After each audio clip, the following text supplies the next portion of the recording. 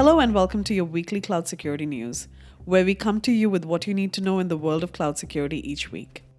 The much anticipated AWS Reinforced Security Conference, due to be held in Houston this month, was cancelled due to COVID-19. AWS held a scaled-down free version of this event, which was held virtually on August 24th. The virtual event is available on the AWS website. AWS is launching a new partner competency for managed security service providers, which will make their cloud software solution and services available in their AWS marketplace. AWS are coining this an industry first, and this is designed to help their partners differentiate themselves in a crowded security market.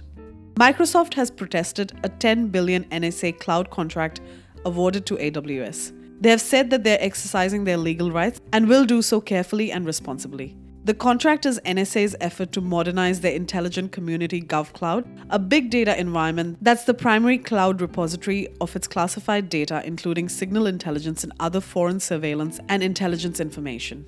UpGuard has discovered default permissions on Microsoft Power App, which has exposed 38 million records. Microsoft Power App is a cloud-hosted suite of services that allows organizations to create business intelligence applications and has their Open Data Protocol API enabled by default. A Google Cloud news a bit closer to home. Google's newest cloud region in Melbourne, Australia, which was launched just a month ago on 25th of July, went down for an hour and 30 minutes due to a transient voltage issue that rebooted network hardware. That's your cloud security news this week. Thanks for listening.